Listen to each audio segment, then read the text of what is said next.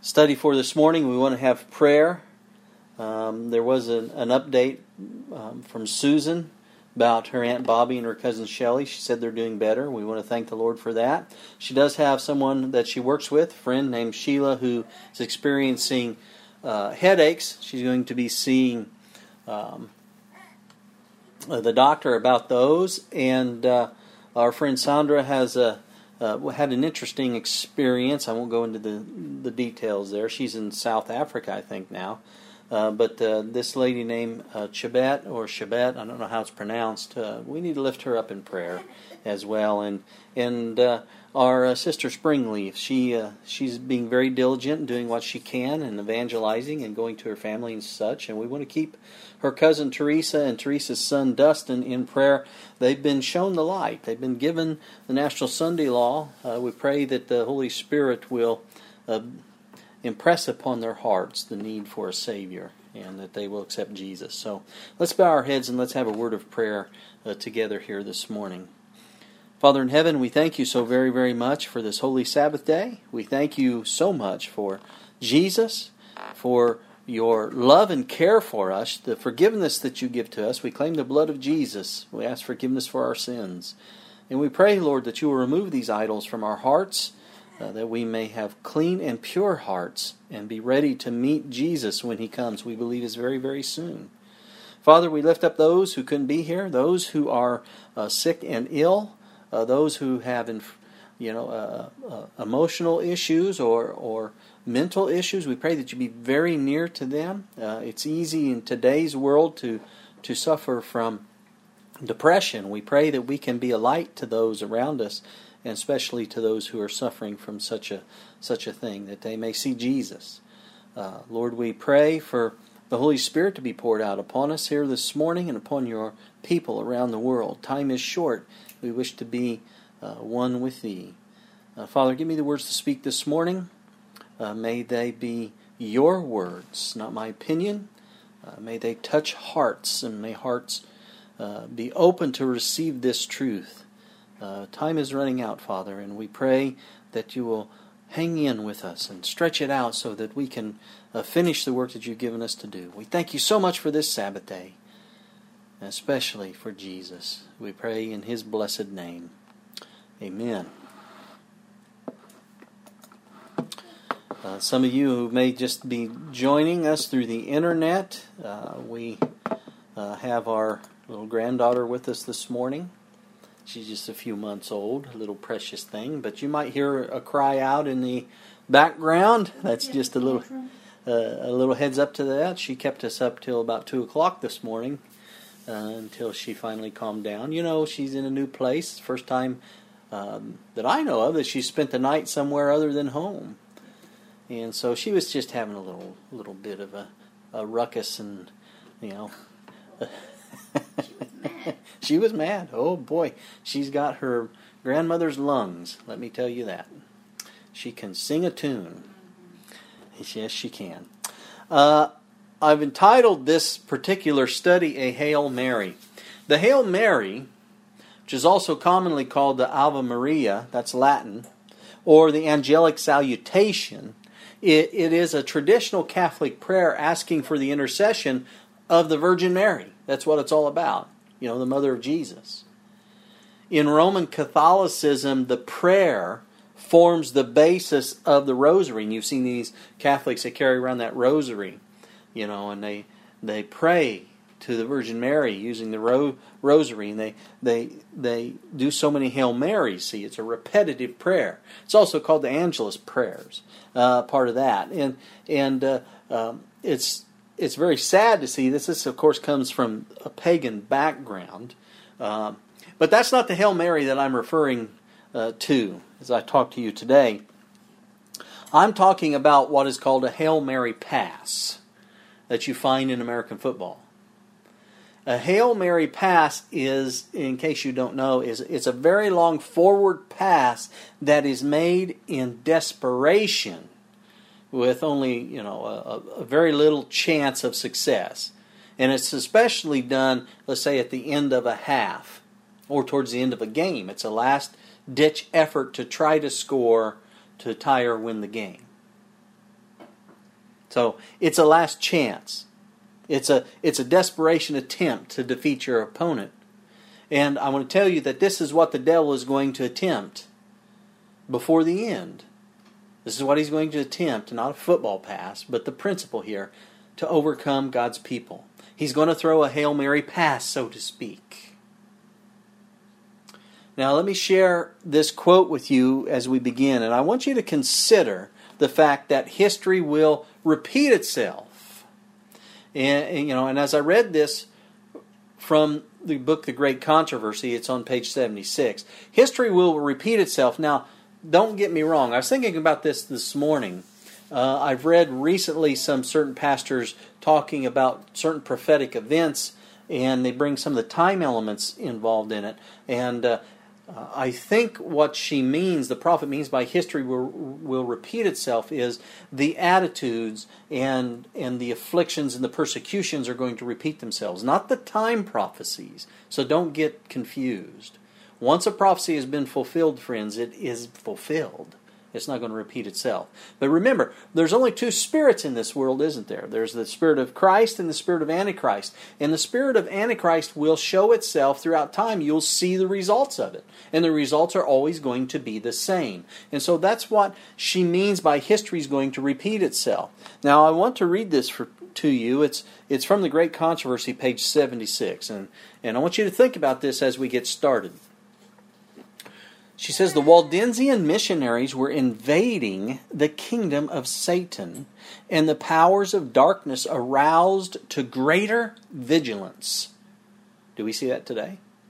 Absolutely, friends. She says, every effort to advance the truth was watched by the Prince of Evil, and he excited the fears of his agents. The papal leaders saw a portent of danger to their cause from the labors of these humble itinerants. If the light of truth were allowed to shine unobstructed, it would sweep away the heavy clouds of error that envelop the people. It would direct the minds of men to God alone and would eventually destroy the supremacy of Rome. And friends, that was the reason for persecuting the followers of God.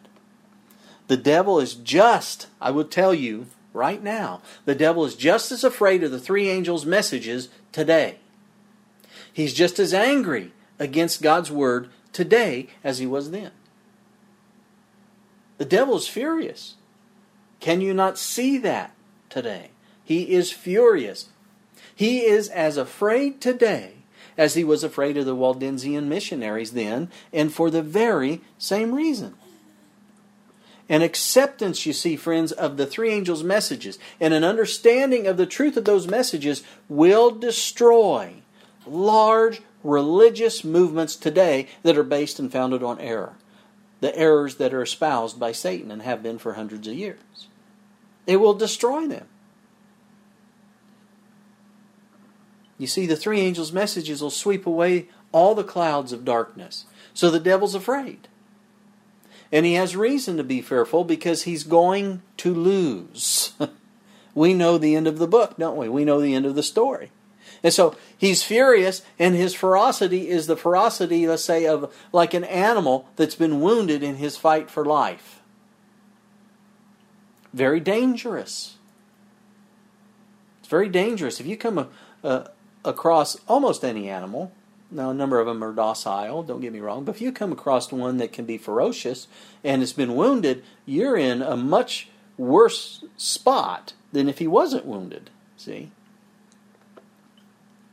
And so Satan's last attempt to thwart God's purpose involves an attack from satanic forces, an attack from the dragon, as he's described in Revelation 12. And we see very clearly in Revelation 12, and in particular verse 17. It says, and the dragon was wroth with the woman. That means he was angry, and he went to make war with the remnant of her seed. Why? Because they keep the commandments of God, and they have the testimony of Jesus Christ. So he's on the attack. And friends, he is on the attack today, much more so than he was yesterday, last week, last month, last year. This can tell us a couple things. First of all, the three angels' message is getting out there because he's upped his ferocity.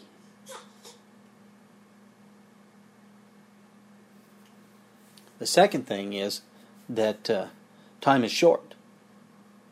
Much shorter than we think. Now this attack of his, it has two phases. It has a long... I know. It is.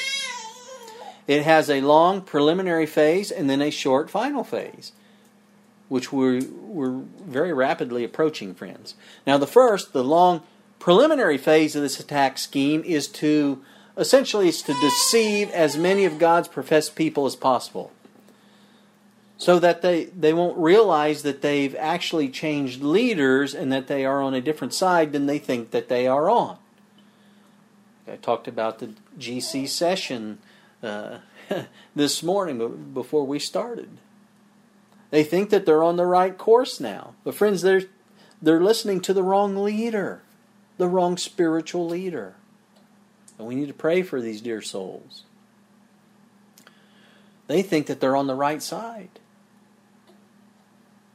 Let me share this with you. It's from the Youth's Instructor, July 31st, 1902. She says, the time is right upon us when every kind of deception will be practiced. Boy, I tell you, when I see the words every kind of deception, that grabs my attention. What did Jesus tell us about this? In Matthew chapter 7 and verse 15, Jesus said, beware of false prophets, which come to you in sheep's clothing, but inwardly they are ravening wolves. So Jesus is telling us we need to beware. We need to be on our toes, not slumbering. What does it mean when it says, come to you in sheep's clothing? Well, friends, that means that outwardly they appear to be members of the church. But the most deceptive attacks, friends, will come from those who profess to be our brethren. Do we see it today? From Manuscript Releases, Volume 13, page 89, notice this. She says, as we near the end, temptations will be stronger. And I want you to pay attention to this next word and keep it in the back of your mind as we go on. She says, temptations will be stronger and more seductive. That's an interesting word, isn't it? What does seductive mean? Alluring. It means the temptations will be attractive. They'll be deceptive. Attractive and deceptive. And that's going to result in the shaking and the sifting of God's people. Is there any doubt that we are in the time of the end, my friends? Do we see this happening? Oh, yes, we do. I hope you do. But to completely understand Satan's last attempt, his Hail Mary pass, so to speak, to thwart God's purpose, you have to first understand what God's two great objectives are in the end time, in our time. Because God has two objectives in the last generation. Well, He has more than that, but two main ones. You can read about the first objective in Ephesians chapter 5. Let's look at that. Ephesians chapter 5, verse 25. Husbands, love your wives. And then he tells how. Even as Christ also loved the church and gave Himself for it, that He might sanctify and cleanse it. Right? Who are we talking about here? We're talking about the church, aren't we? That Jesus might sanctify and cleanse it with the washing of water by the Word, that He might present it to Himself a glorious church. What kind of church? Not having what? Spot or wrinkle or any such thing, but that it should be holy and without blemish. So here it's predicted that Jesus is going to have a church in the last generation that is what? That is without spot or wrinkle. One that is holy and without blemish. God is going to have a perfected people. Of course, we're not talking about physical, our bodies, physical perfection. We're talking about character and a reflection of character. So Satan's first purpose is to attempt to keep that from happening, you see. And that's the reason for all kinds of heresies that we see coming in, and fanaticisms and different winds of doctrine. Satan is trying to keep people sidetracked, you see, into some kind of heresy. And he does that so that they'll never reach perfection of character, to be like that of Jesus. And you can read now, let's go to Revelation chapter 14. We're very familiar with Revelation 14. You can read about God's second end-time objective in Revelation 14, verses 6 and 7. It says, "And I saw another angel fly in the midst of heaven." And we're going to get more and more into prophecy here, friends, as we go along in the coming weeks. We'll get into Revelation 14 here very, very soon. He says, "I saw another angel fly in the midst of heaven, having the everlasting gospel, to preach unto them that dwell on the earth, to every nation and kindred and tongue and people." That's how many people? Who is that? That's the whole world, isn't it? "Saying with a loud voice," to do what? "Fear God and give glory to Him, for the hour of His judgment is come, and worship Him that did what? He made the heaven and earth, the sea, and the fountains of waters." So it says that these messages are going to go to the world's population. Now, God's not going to force anybody to accept these messages, is He? God never uses force. But everyone has to know about them. That's the point. It's a loud cry. It's a loud message. Right?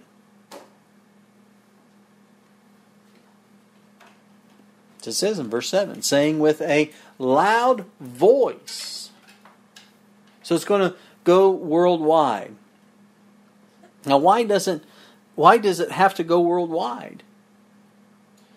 Well, they have to know, don't they? Right? So they have an opportunity to make an intelligent decision. That's part of the love of God. He loves everyone. So they got to know in order to make an intelligent decision whether or not they're going to receive the mark of the beast or not. And they can't make that decision if they have no idea what the mark of the beast is. And that's what the third angel's message is about, isn't it? And they cannot make that decision if they have no idea what Babylon is. And that's what the second angel's message is about. And they really can't make an intelligent decision to receive the seal of God unless they understand that there is a Creator who made the earth and who's going to judge the world. And that's what the first angel's message is about. So you see, the devil is determined that God's second objective here will never happen. That's his purpose. And that's one of the reasons for the lawsuit the General Conference had against Rafael Perez 15 years ago, friends. 15 years ago. It was to stop people who were trying to get the message out to all the world.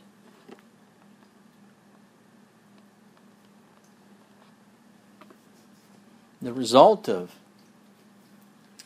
God's two objectives is that He has a special testimony for His people in this last generation. A special testimony, a straight testimony, or the testimony of Jesus, as it was called there in Revelation 12:17. It has been granted to the remnant church. It has been granted to the Seventh-day Adventist people. We have the spirit of prophecy. No other church has that. No other people has that. We have the straight testimony.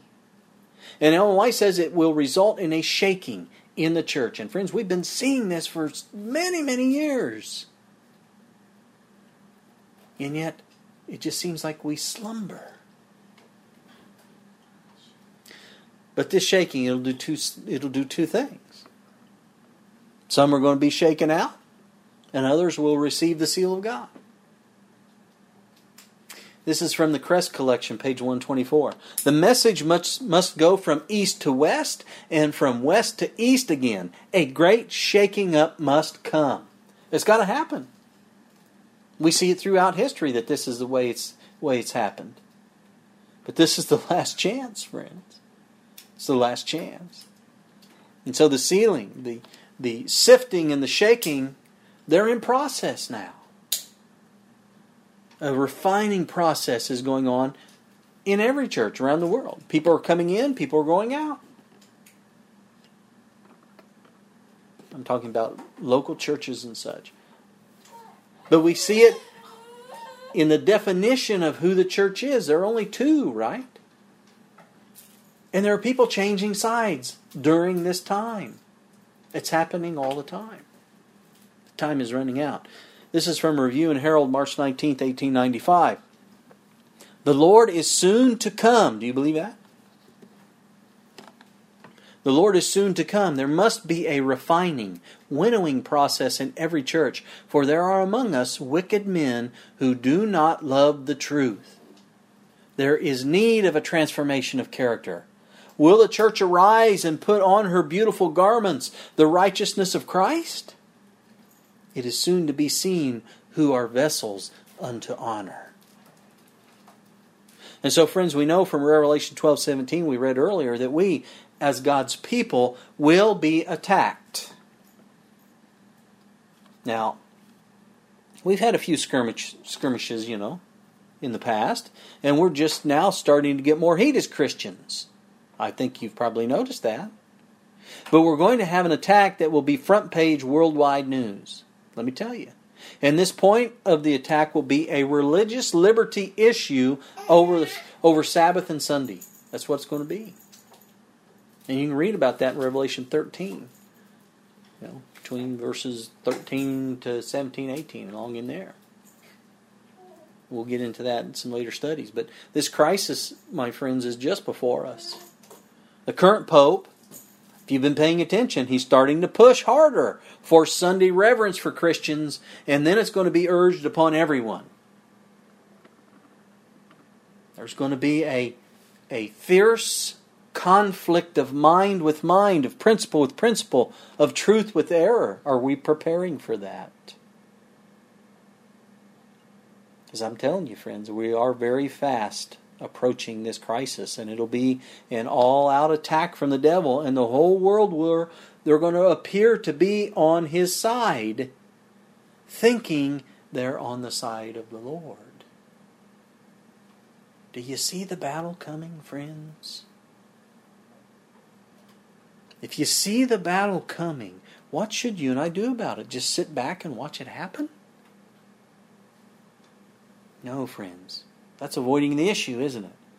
And that's exactly what the devil's trying to get many Adventists to do. Just sit back and watch it happen. All we got to do is sit back and wait for the Sunday law to be enacted, and then we do what the Lord asks us to do. We flee, we go hide in caves and mountains. Really?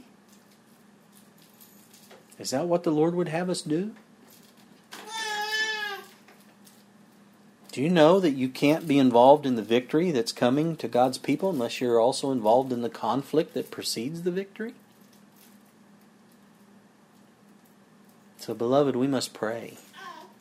We need to pray, each one of us, for faith and strength to be active in this battle.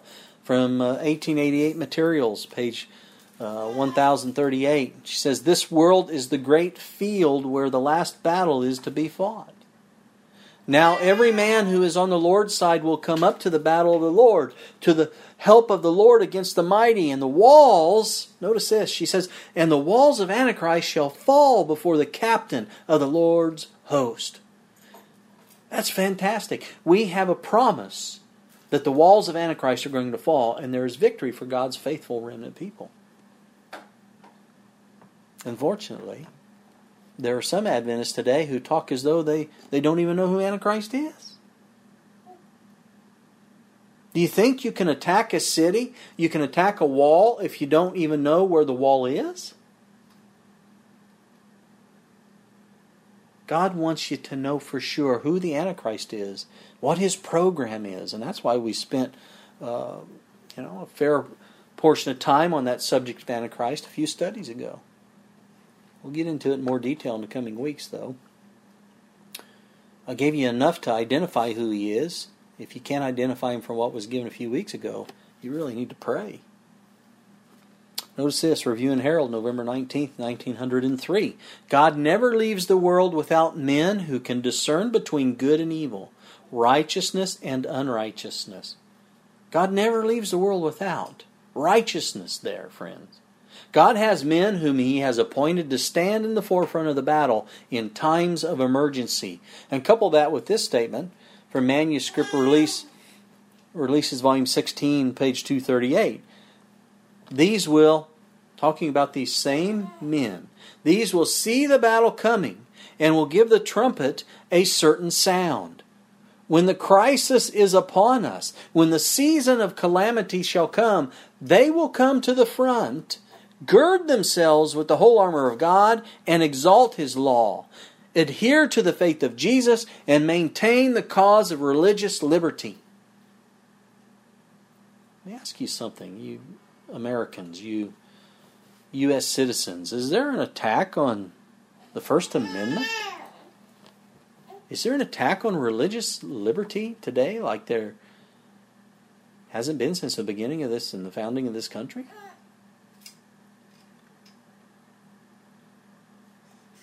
I'll tell you, friends, this crisis is upon us, and we must not be paralyzed. We need to go to the Lord in prayer and claim the promises of Scripture. And you know, sometimes when I talk about these things, and I have to talk about these things, it's part of my job description to warn the people, to prepare you. When I talk about it, some say, well, Pastor Joel, I'm so weak. I'll never make it. I'm so weak. You know what the Bible says about that, friends? It's found in Hebrews chapter 11. Let me read some to you. Hebrews 11, verse 32. Paul, he says, and what shall I more say? For the time would fail me to tell of Gideon, and of Barak, and of Samson, and of Jephthah, of David also, and Samuel, and of the prophets. Notice this. He says, who through faith subdued kingdoms, wrought righteousness, obtained promises, stopped the mouths of lions, quenched the violence of fire. How'd they do this? He says, by faith. They escaped the edge of the sword. Out of weakness were made weaker? No. Were made strong. Waxed valiant in fight. Turned to flight the armies of the aliens. Friends, it just takes belief. Strengthen your faith. When you start to exercise your faith, you will get stronger. But we're approaching this last battle. This major attack that Satan will bring against the remnant. And this attack will be a most determined effort, you see, to blot from the face of the earth all those who keep the commandments of God. That's what he's trying to do. That's why there's a death penalty involved. And some people today, they don't know who Antichrist is. At least it doesn't appear that they do. And they ask, why do you have to talk so plain? Let me tell you why. Because if you don't know for sure exactly who Antichrist is, then one of these days you're going to join Antichrist and be part of it and not even know what happened. And you'll actually think you're doing God's will. That's the danger of it. And I've shared this before, but it bears repeating. It's from the SDA Bible Commentary, Volume 7, page 949. She says, those who become confused in their understanding of the Word, who fail to see the meaning of Antichrist, will surely place themselves on the side of Antichrist. Now that's quite a prophecy right there. If you don't know who Antichrist is, you're going to be with Antichrist, friends. That's right, Ellie. You see, a lot of people don't know what the Greek word anti means. The original meaning of the Greek word anti is somebody who stands in the place of somebody else. That's what it means. And if we would convert it to Latin, the Latin word that means the same thing is vicar. And Antichrist is the vicar of Christ, someone who stands in the place of Christ. Who claims that title today? Who has for thousands of years here? The Pope claims that title, doesn't he? The vicar of Christ. So let me tell you, friends, unless the Holy Spirit is in control of your mind, The delusion is going to be so much like the real thing that you'll be deceived. You'll believe that you're worshiping Jesus Christ. You'll believe that you're having the greatest religious experience that you've ever had. But you're going to be deluded. And let me tell you something. The devil can give people wonderful feelings.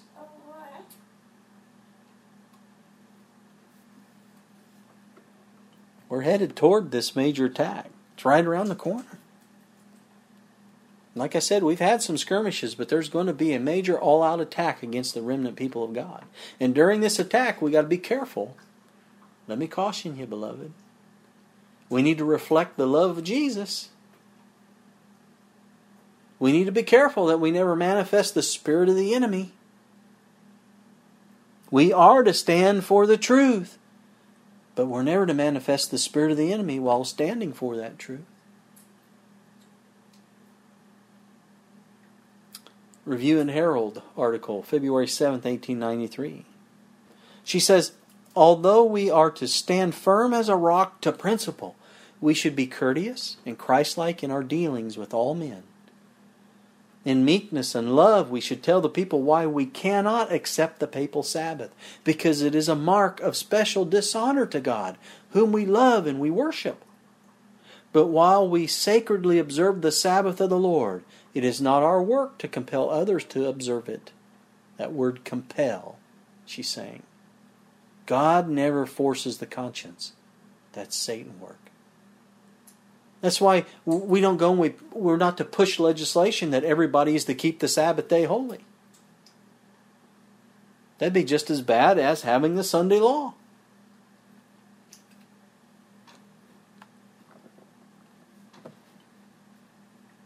And as we approach this final attack, now remember, the first thing is for the devil to move in and to deceive as many of God's people as he can. That's why we have these winds of doctrine, and these fanaticisms and heresies and such. The prophet tells us that he's going to come dressed in angel robes. Isn't it interesting? As an angel of light. And is he going to be successful? It's terrible to realize, friends, that the majority of the professed remnant is going to be deceived. He's going to be successful. They're going to be deceived. They will believe that they're having these marvelous religious experiences, that the church, like I said before, it's on the right track now. Just give it time. It's on the right track. It's headed the right direction. We're going to have a marvelous religious experience. But it's the wrong spirit. They have the wrong leader. Changed leaders don't even know it.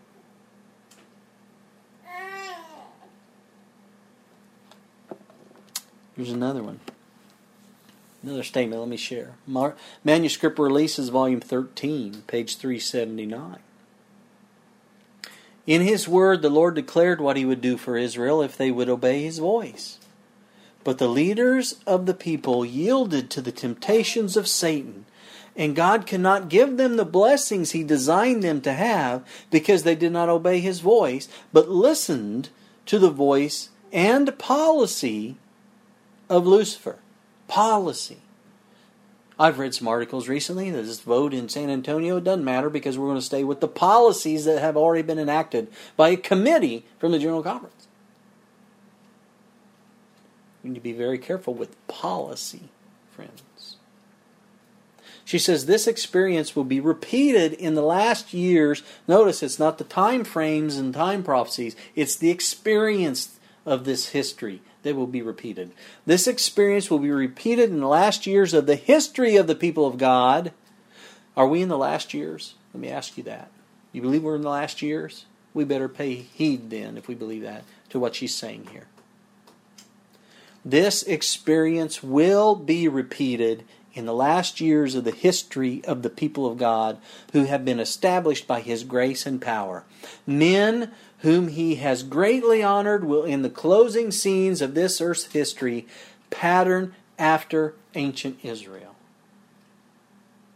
What will happen? What's she saying? Among Seventh-day Adventists, men whom God has greatly honored will pattern after ancient Israel. What was that? What was that pattern? They listened to the voice and policy of Lucifer. And when people do that, it looks like they're doing the right thing from a human standpoint, friends. That's the way it's presented. Let me ask you again, are we not seeing this happening today? And when Christians are deceived by Satan, they think that something wonderful has happened. That's why it's so deceptive. In 1903, Ellen White said that in her days a strain of spiritualism was coming in among the people of God. And if you go back and you look at history, you'll see that was the time of the Kellogg crisis, the pantheism crisis, the alpha of deadly heresies, as she described it, which would go on and later become the omega. It would be manifested. There is a strain of spiritualism coming in among our people. And this is the first part, the first phase of the attack that I talked about earlier. And from Manuscript Releases, Volume 21, the prophet said that this spiritualism would undermine, she says, the faith of those who give place to it, leading them to give heed to seducing spirits and doctrines of devils. Do you know what it means to be under seducing spirits and doctrines of devils? Remember that quote I read as we began, and it said, seduction?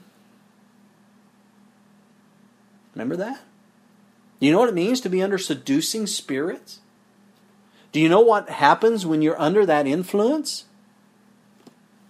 Well, it produces a change in the state of your affections. People who have a change in the state of their affections have changed leadership, spiritually speaking. And if you told them that they were under the influence of seducing spirits and doctrines of devils, what would they say? Oh, you're absolutely right, Pastor Joel. Yeah, we are. No, they wouldn't. They say, no, I'm a historic Adventist. I believe everything that you believe. What has happened to your affections, friends? Have they changed? Are your affections pure? Are they holy in the sight of God? Are they holy so you wouldn't have a guilty conscience if Jesus should come today?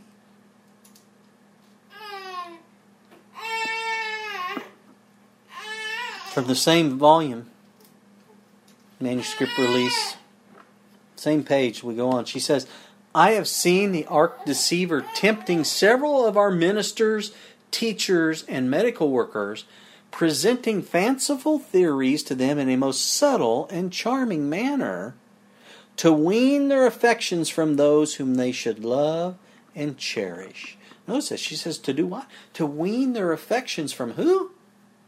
The people that they should love and cherish. Now, who are the people that you should love and cherish?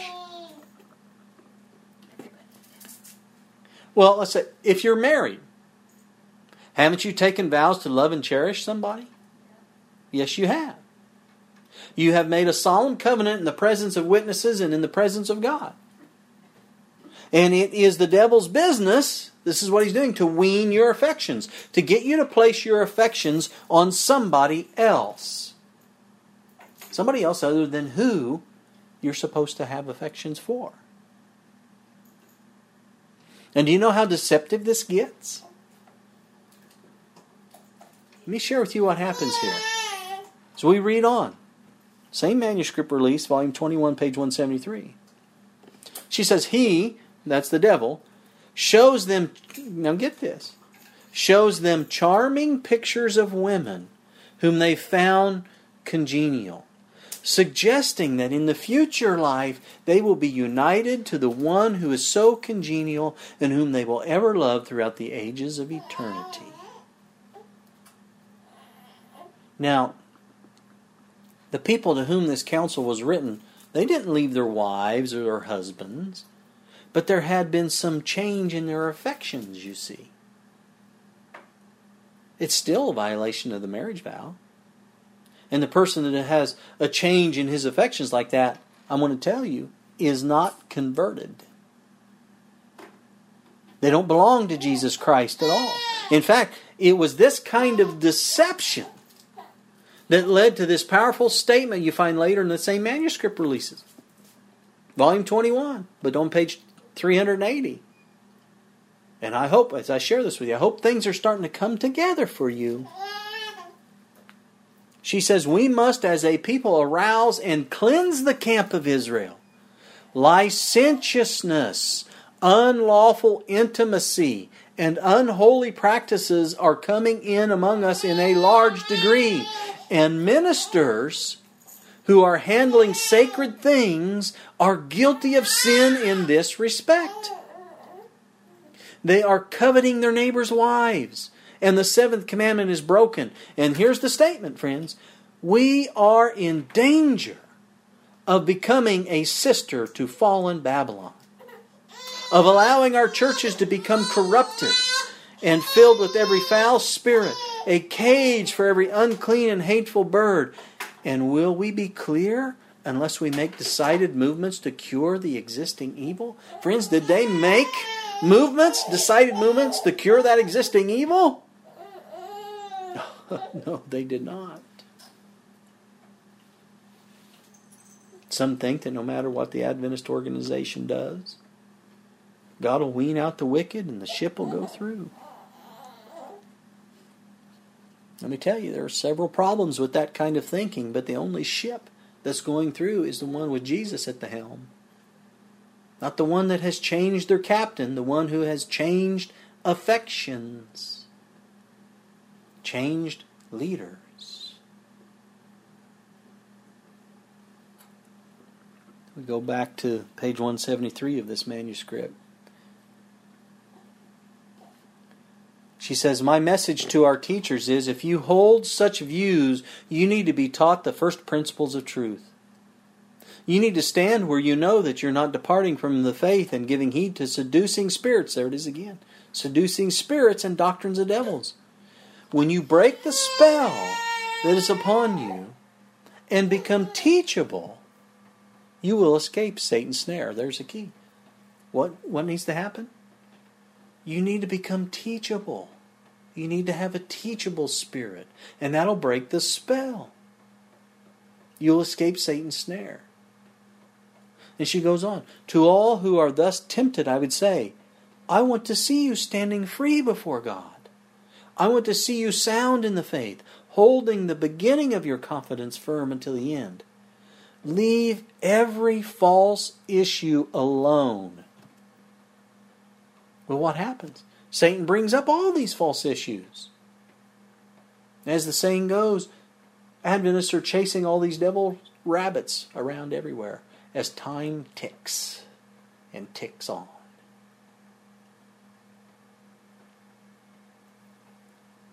Friends, I want to tell you, the devil wants to wean your affections away from those you should love and cherish.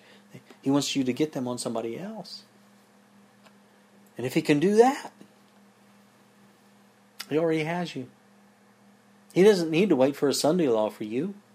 He already has you.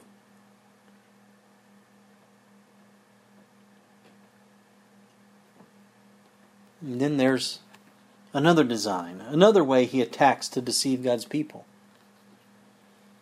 And this is something you see quite a lot. People don't want to have to stand for something that is unpopular. They don't want to be alone. Do you think the devil plays that? They want to be united with others so much that they want to fraternize with Babylon. You know, people don't like to call it Babylon anymore. Have you noticed that? Oh, Babylon, don't bring up the B word. Babylon. Adventists have forgotten who Babylon is. And so they go on and they associate with Babylon. And let me tell you, friends, oh, beloved, there is plenty of evidence that God's professed people secretly are in the process of uniting with the papacy. I can tell you that's going to happen. I'm not saying it's been completed now, but I know that it's going to happen because prophecy predicts that it'll happen. Reminded me of this in Luke 19. Verse 41, speaking of Jesus, said, "And when he was come near, he beheld the city, and wept over it, saying, If thou hadst known, even thou, at least in this thy day, the things which belong unto thy peace, but now they are hid from thine eyes." People don't really know what's best for their peace. If you want to be at peace with God, you see to it that you're standing in favor of and taking a bold and uncompromising stand for the three angels' messages, friends, which is His last message of mercy before probation closes on mankind. Doing God's will always brings peace to the soul, friends.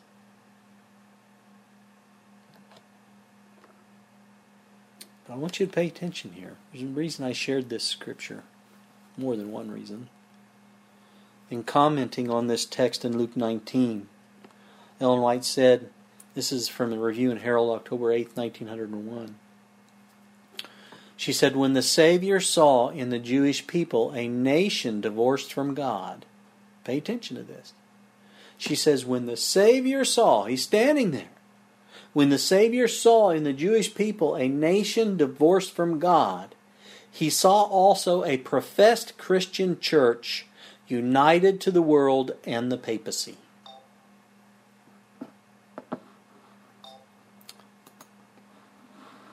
Did you catch that? Who was that professed Christian church united to the world and the papacy? Well, friends, if you continue reading that Review and Herald article, you'll see very clearly that she's talking about the Seventh-day Adventist Church. Uniting with the papacy is the first part of the attack. This is why you get these statements about we have more to fear from those within than from without. But let's look at the second and final part of the attack, which will seem very long. Seems like it's going to last very long, but actually be very short in time span. It'll be very short. The Hail Mary pass of desperation by Satan here. Now, we know the devil has deceived the great majority already, for we have people today who want to sue others for openly and publicly proclaiming the three angels' messages, or almost any part of Christianity as far as that goes. In fact, specifically, the three angels' messages is being called hate speech in many places of the world. And like I said, there are people who no longer know who Babylon is. And when Seventh-day Adventist churches, let me tell you this, when Seventh-day Adventist churches start having Sunday worship services, I'm going to tell you right now, they've been deceived by Babylon.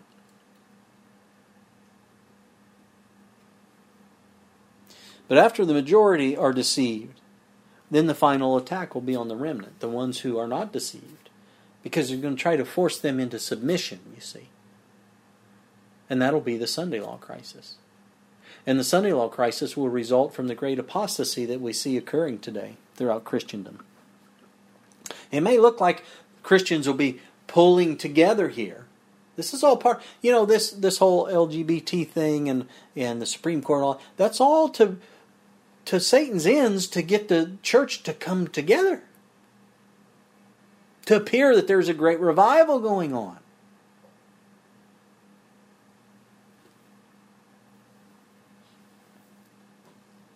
Now it's predicted in Revelation 13 that the leading churches in the United States are going to unite on those doctrines that are held by them in common. Do we see that happening? Well, if you have spiritual eyes, you see it happening. Earlier this year, the Pope addressed the leaders in the charismatic movement, and they had a real love fest together. Did you see that? Supposed Protestant denominations joining hands with Babylon the Great. And when they unite, they're going to have power to influence the government and get it to do what they want. And the government will be forced to submit, you see, to the wishes of the church, because the church will have enough of a majority that they'll be able to elect whomever they want. They will influence the government to enforce their decrees. And when they do that, So we read in the Great Controversy, page 445, then Protestant America will have formed an image of the Roman hierarchy, and the infliction of civil penalties upon dissenters will inevitably result. My friends, this is all laid out in Revelation chapters 13 through 18. Isn't it? Sure is. But let me share Revelation 13 and verse 15 specifically. It says, and he had power to give life unto the image of the beast, that the image of the beast should both what? Speak and cause that as many as would not worship the image of the beast should be killed. How do churches do this? I mean, what does it mean to speak and cause? Well, in this country, friends, there are three ways, really, in which the churches will influence the government to enforce their decrees. One is the judicial process. We saw that just a few weeks ago. The churches will, although the churches weren't pushing it, but we saw that this process was in action. The churches will, through the judicial process, they're going to force the courts to make happen what they want to happen. And that's the first step. But of course, if you know your Bible, you know that that's forbidden in Scripture. If you read 1 Corinthians chapter 6. And by the way, let me tell you something about that. Spirit of prophecy tells us that those who ignore this Bible counsel in 1 Corinthians 6 will be written in the courts of heaven as unbelievers. Do you know that? God's very clear on that point. Let me ask you this question. Think about this. Are you really part of the church if you're written in the books of heaven as an unbeliever? She also says God will take away from them His Holy Spirit. Let me ask you this. Will the latter rain be poured out on people who are doing something like that? Taking brethren to court? Absolutely not. So the first is judicial. That's one way. Another way, second way, is through the legislature. That's how the church gained control. So the second step, you go to the legislature, you get different laws passed. And that's going to result in a national Sunday law. Now, it may start out as a family day or some such thing, but it will eventually become more coercive, and they'll force you to worship on Sunday, which is the mark of the Catholic Church. Now, you can choose whatever church you want, but you will worship on the first day of the week because it'll be the law of the land, and that's all the land, the whole world, friends. There will be no work on that day. And then a third way is through the executive branch. So the churches will influence the executive branch of the government to enforce what has been legislated. And not just that. That also means using executive orders. Have you noticed that? This idea of executive orders, it's been abused for years. But the executive branch is in charge of the military. It's in charge of police departments. You see the police departments around this country are becoming more militarized. Have you noticed that this is really a push to have a one controlled, government controlled police department? And they'll use jails and fines and so forth to coerce God's people.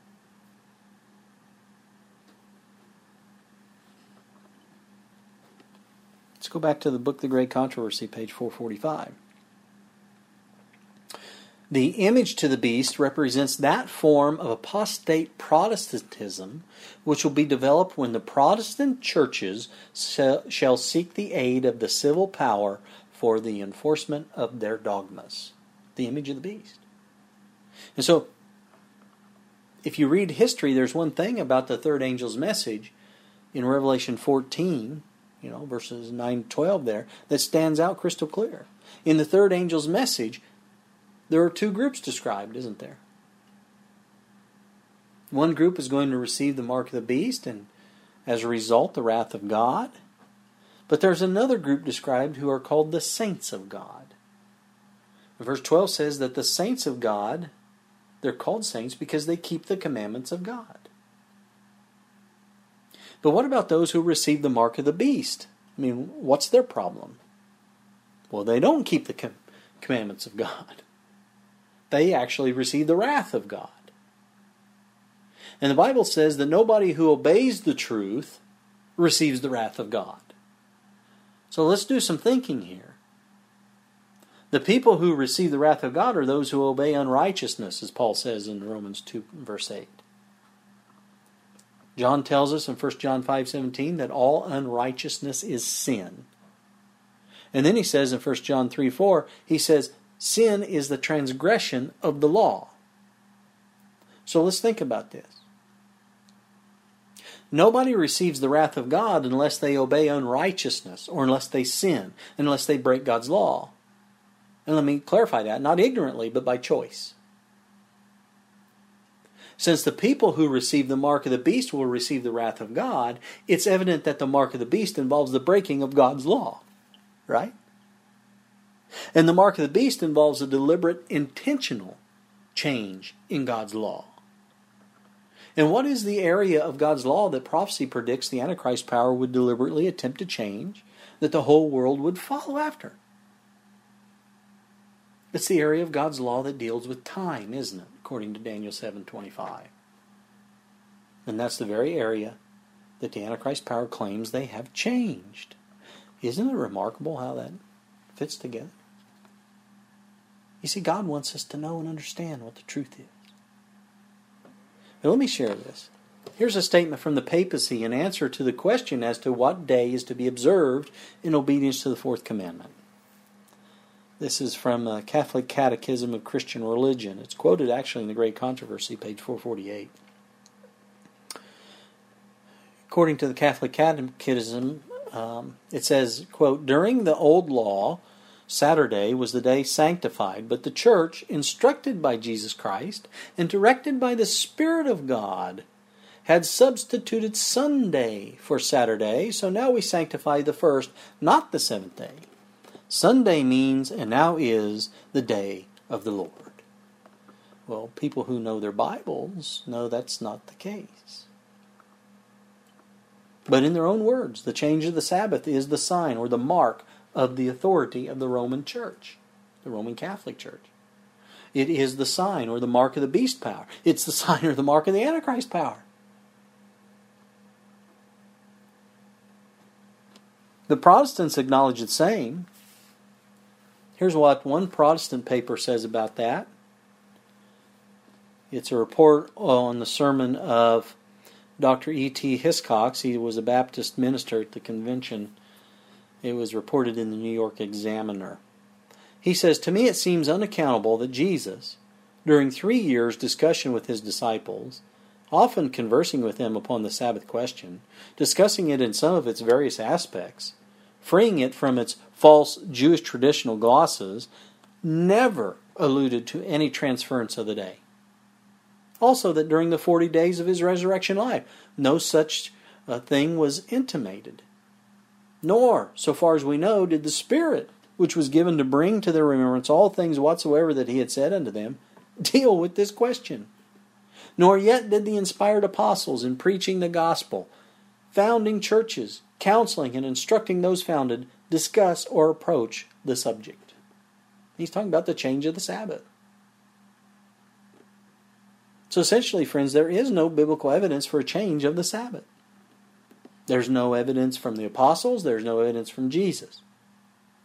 This supposed change from Sabbath to Sunday is the sign, you see.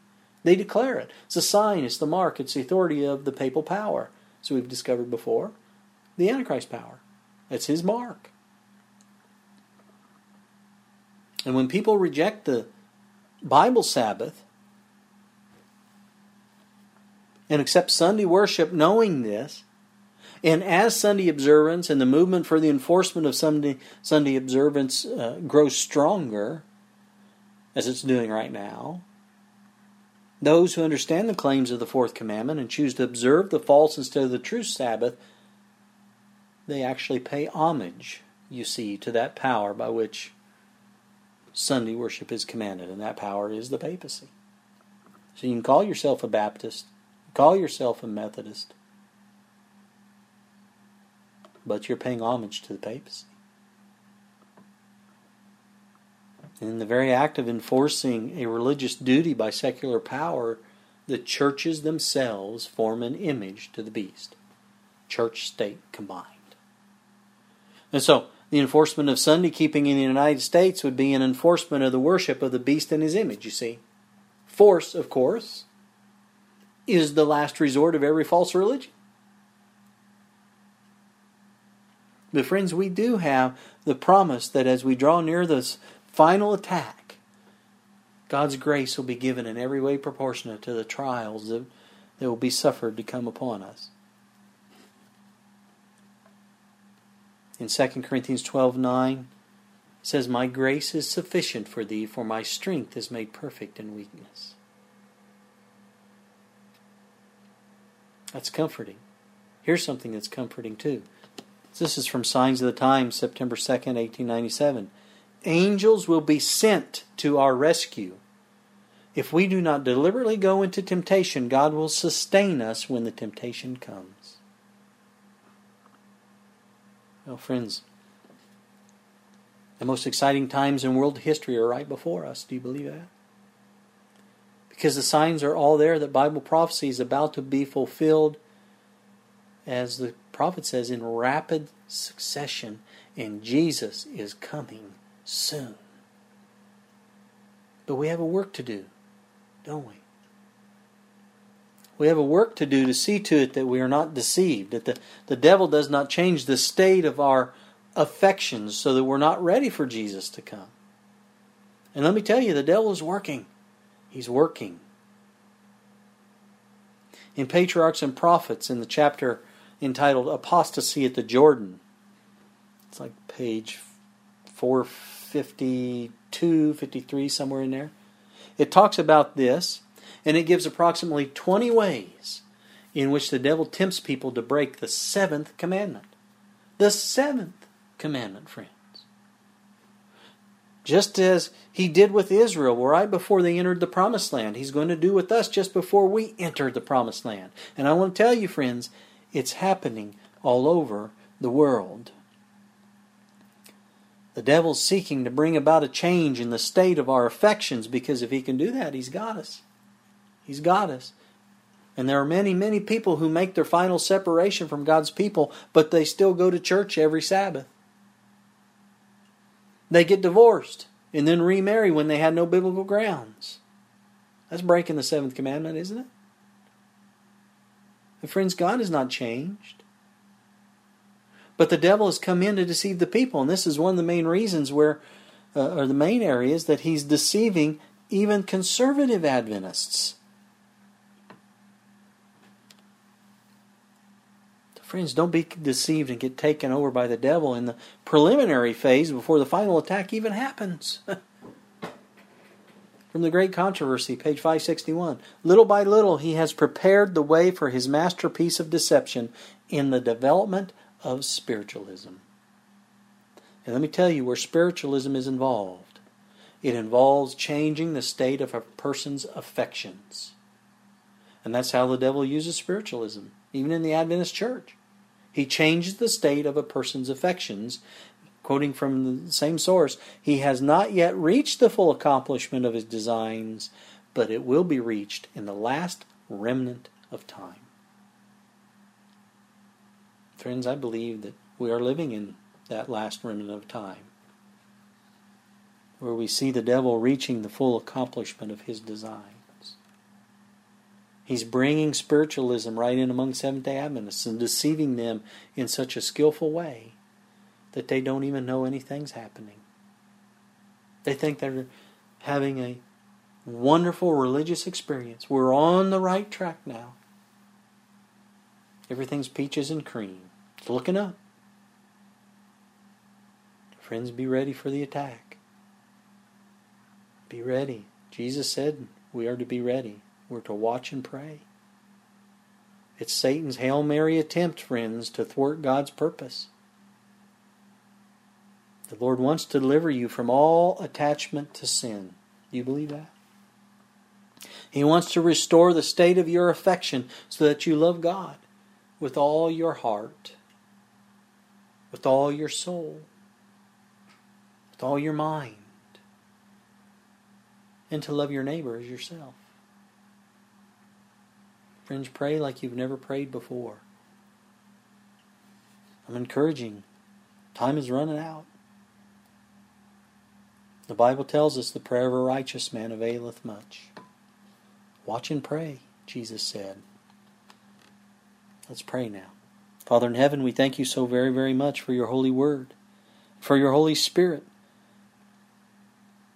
Gives us these signs, who opens our eyes to see these signs so that we may be prepared for what's coming and help to prepare others. Our time is short, much shorter than we can imagine. This world's going to change abruptly, very soon. Help us to be prepared for that point when it happens, so that we can love people as Jesus loves them, and they can be saved. We thank you, Father, for this holy Sabbath day, that we can still come apart and worship Thee, sing praises to Thee. Please continue to be with us, and in the coming days ahead. We know we have a tough time ahead, and we want to cling close to Jesus. Help us to do that, we pray in the name of Jesus. Amen.